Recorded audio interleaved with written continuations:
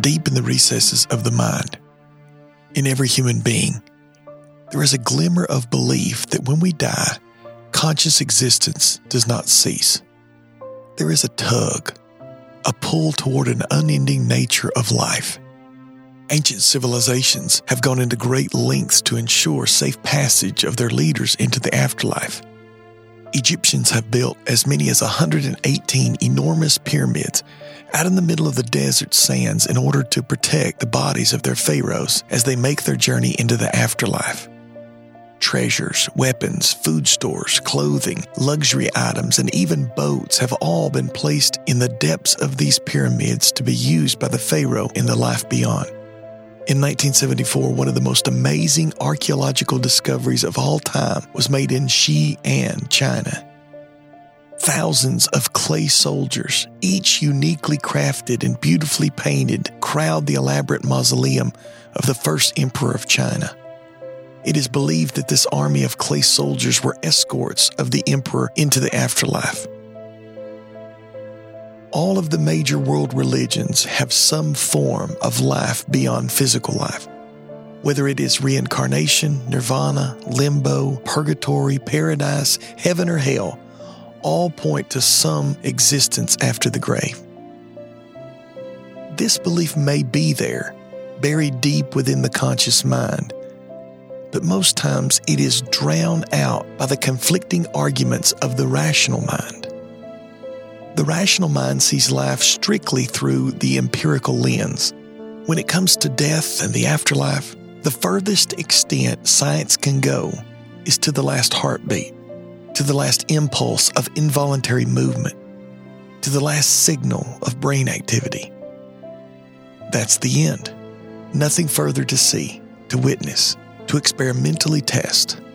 And this is where most people are, standing at the end of the arguments of the rational mind, staring off into the dark abyss of an afterlife, almost making out the perceptible lines of something, but not sure if it's real or their mind is simply playing tricks on them.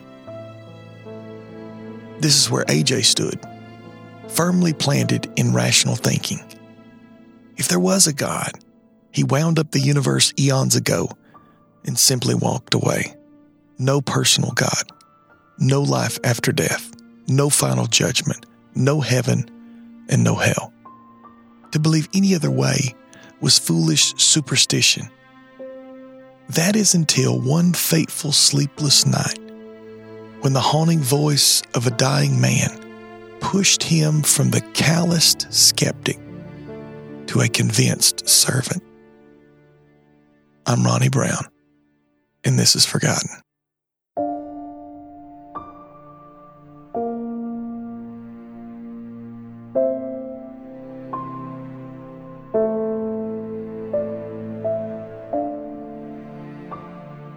AJ was, in short, a preacher's kid. The children of Christian ministers have a reputation of oftentimes being a complete opposite of their parents later in life. But that was not the case with AJ, at least at the beginning. AJ was born in Malden, Massachusetts, to loving yet devoted Christian parents. His father was a congregational minister who came up during the Great Awakening. Although he loved his son, AJ Sr. was a very stern and strict man in tending to his home. He was a godly man, described as a man of, quote, inflexible integrity and uniform consistency of Christian character, end quote. This unbending moral character caused the pastor and his family great turmoil during AJ's life. Because of the pervasive nature of liberalism and false teaching, AJ Sr. had gone through a series of unsuccessful pastorates and church splits until he finally ended up in a conservative congregation in Plymouth, Massachusetts. As he grew up in these years of transition, AJ saw his father go through so much and yet never compromised. He viewed his father with awe and deep respect. AJ was a promising student. While his father was away on business, AJ's mother, Abigail, wanted to surprise her husband by teaching her son to read while he was away. She was successful in doing so, and when AJ's father returned, he was met by a 3-year-old boy reading a chapter from his beloved Bible. His father's delight in his ability fueled an insatiable desire for learning. AJ read every book that he could, literature, novels, everything in his father's library. By the time he was 10, he had learned the basics of Greek and Latin and was highly developed in mathematics. It was at some point during this time that his father told him, quote, "You are a very bright boy, and I expect you to become a great man," end quote. His father saw the promise in the sharp mind of his young son and aspired great things for him. He himself had only been a poor pastor of small churches all of his life.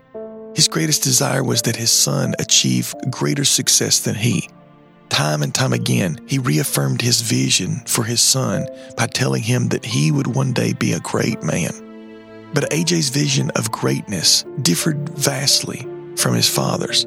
He saw his destiny as a public speaker or an author or a politician, some position that would win him admiration and fame. He knew this vision was different from that of his father's aspirations. He deeply respected his father and wanted nothing more than to please him. But how could he do both? How could he fulfill his father's Christian vision for his future and be a great man of renown at the same time? One night, while laying in bed sick, his young mind wrestled with these desires. He seemed to hear a voice say in his mind, quote, "Not unto us, but to thy name be the glory," end quote. This echo from the Psalms tried to guide his thinking. The only lasting fame, the only eternal glory that would outlast the grave would be God's glory. The rest would fade into insignificance. Not unto us, but to thy name be the glory, rang through his mind over and over. He suddenly sat up in his bed, stunned by God's dealings with his heart. Although he would remember this unusual moment for the rest of his life, he once again was taken up with his own personal pursuit of fame and notoriety. By the time AJ was 16 years old, he was extraordinarily proficient in Latin, Greek, mathematics, astronomy, logic, public speaking, and moral philosophy. His early education was so solid that when he did enter college, he did so at the sophomore level rather than the freshman. The only question is, where would he attend college? His father was a graduate of Yale University, but it was not the choice for his son because of its distance from their home in Plymouth, Massachusetts.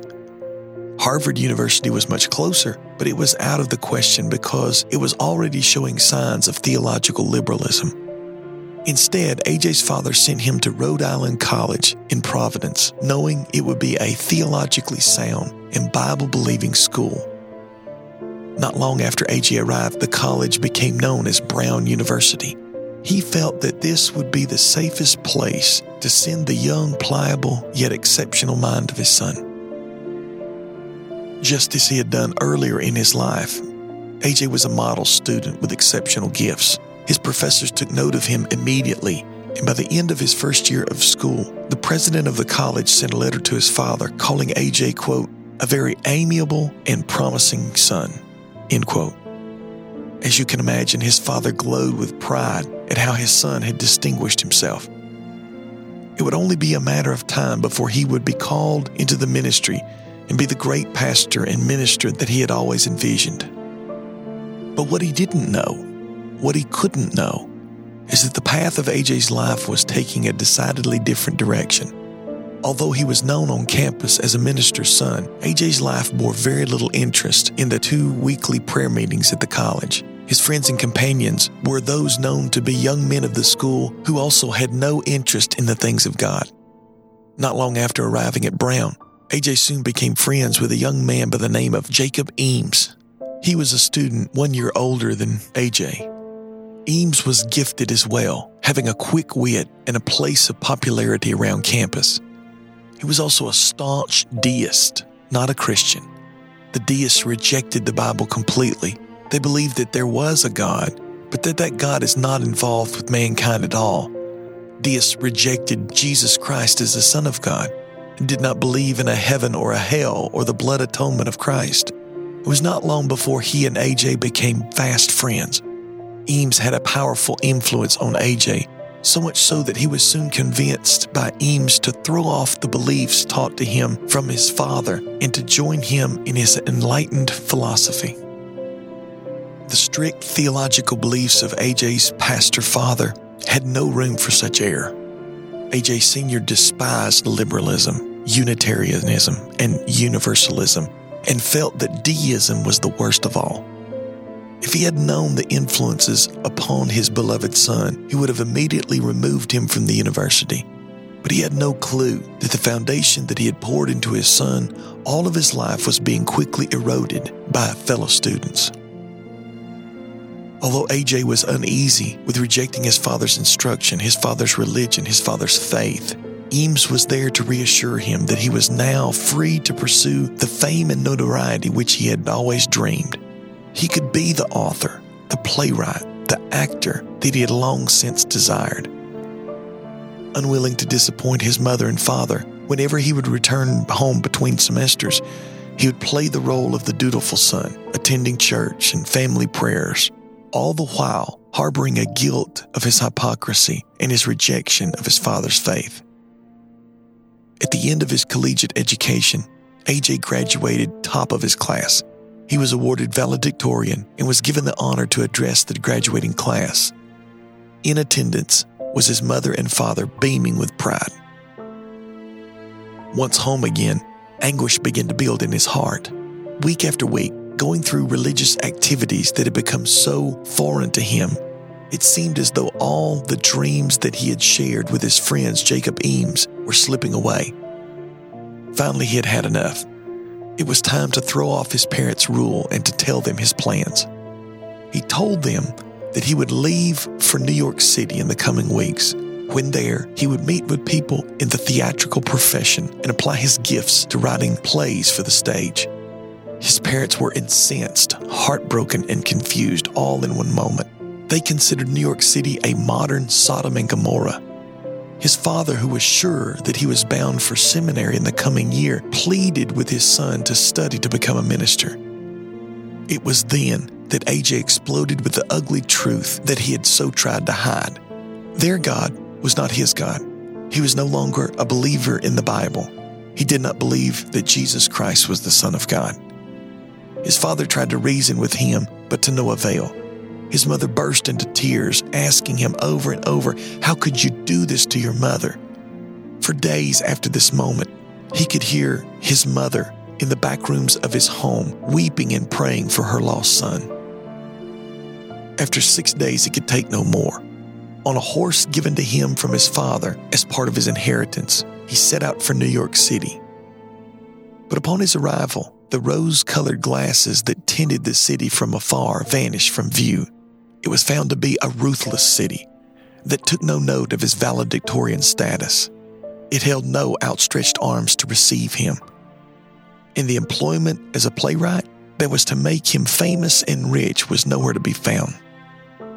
He was there for only a matter of weeks.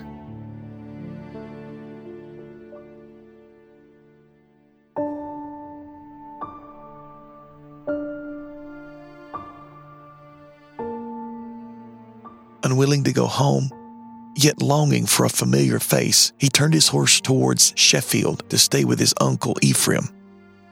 While there, he crossed paths with another young man, very different from the ones he had ran with in college. The young man was a devoted believer in Jesus Christ. AJ was stunned by the young man, who was strong in his Christian convictions, yet without being harsh or judgmental.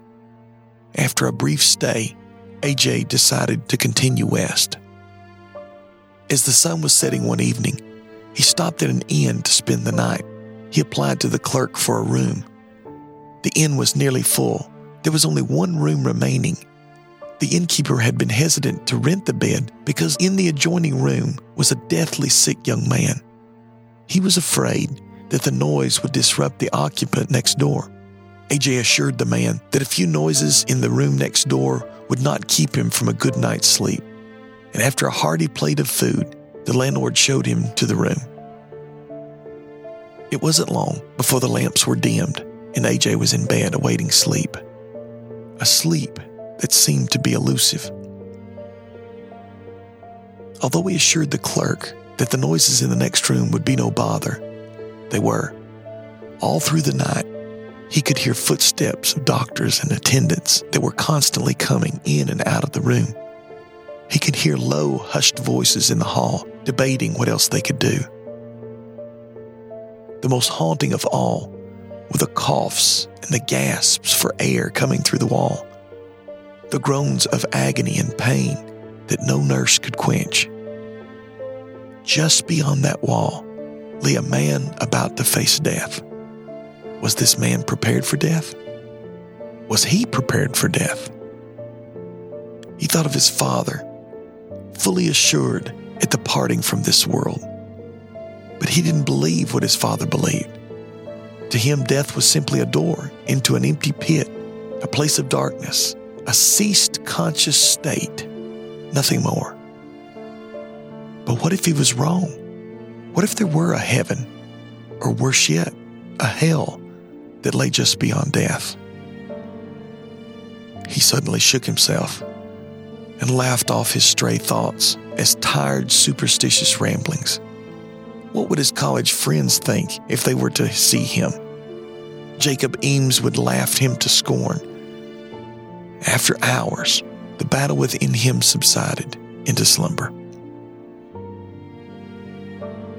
At last, sunlight streamed through the windows, and with it, an anxious night of frightening thoughts was simply wiped clean by a fresh day. He packed his belongings and readied himself to continue his journey. Arriving downstairs to settle the bill, AJ asked about the sickly man next door. "He is dead," was the reply. "Dead?" AJ said. "Yes, he's gone, poor fellow. The doctor said that he probably would not survive the night," said the landlord. AJ asked, "Do you know who he was?" "Oh, yes. It was a young man from Providence College, a very fine fellow. His name was, Eames. Jacob Eames. The man that lay next door, gasping and moaning in agony, dying minute by minute, was his beloved college friend."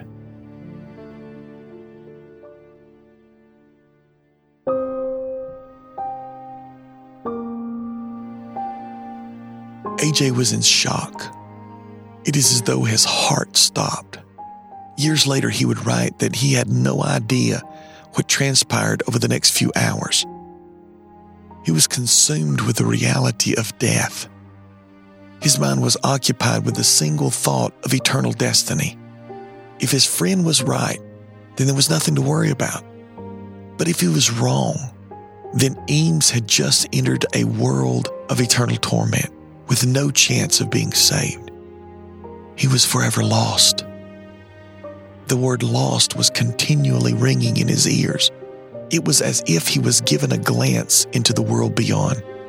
In that moment, he knew the Bible to be true, that the faith of his father was the only assurance when crossing into death. What had happened in that country inn, the taking of his dearest friend and guide from the next bed, simply could not be pure coincidence. He immediately turned his horse toward home. What had started out to be a bright journey into his own freedom and independence had turned into the most soul-shattering experience of his life. He was not yet born again. He had not yet believed on Christ, but he was under deep conviction of soul, and it would only be a matter of time. Upon arrival home, his father would send him in the coming months to Andover Theological Seminary, where he hoped his son would be able to work all this out. By December 2nd, a day which he would never forget, he was converted and made a complete and total dedication of himself and his life to God. From that moment on, AJ was never the same. His dreams of fame, riches, and success melted away. His one true desire was now, quote, "How can I best please God?" End quote. This young prodigal would be known to the world as the first American missionary Adoniram Judson.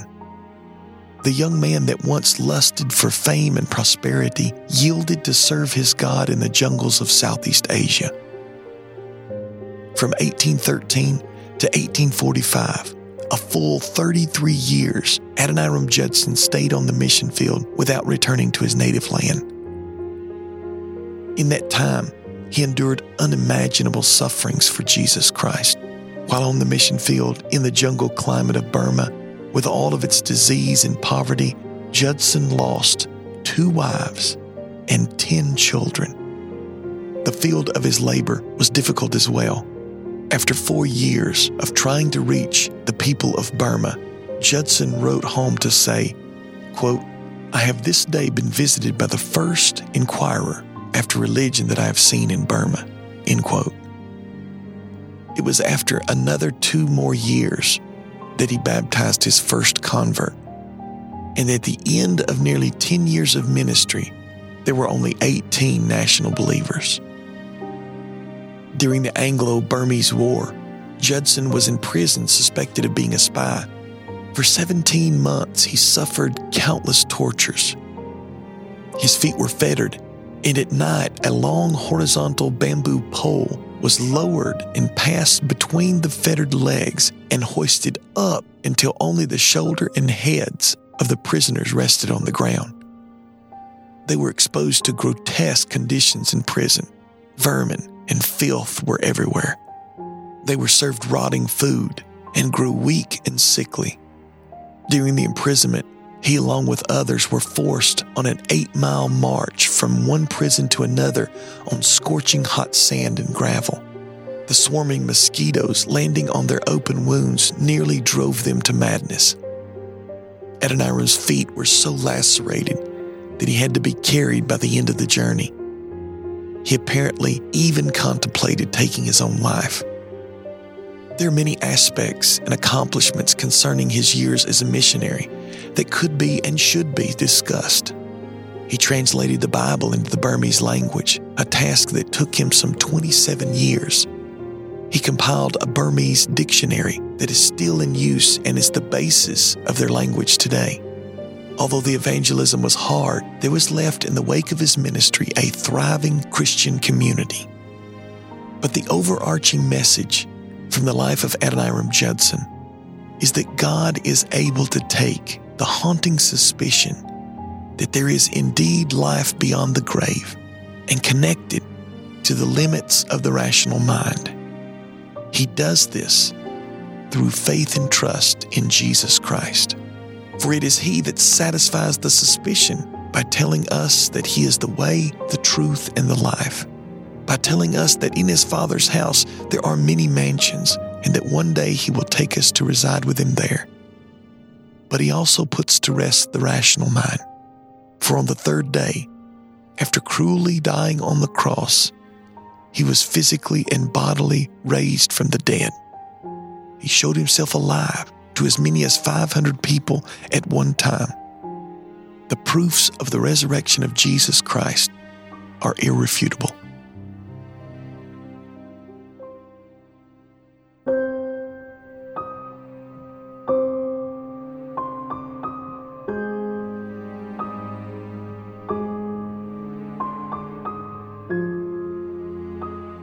The conversion and subsequent life of Adoniram Judson prove that God can take the most skeptic, the most wandering prodigal, and make them into something entirely different. Because if any man be in Christ, he is a new creature. Old things are passed away, and behold, all things are become new.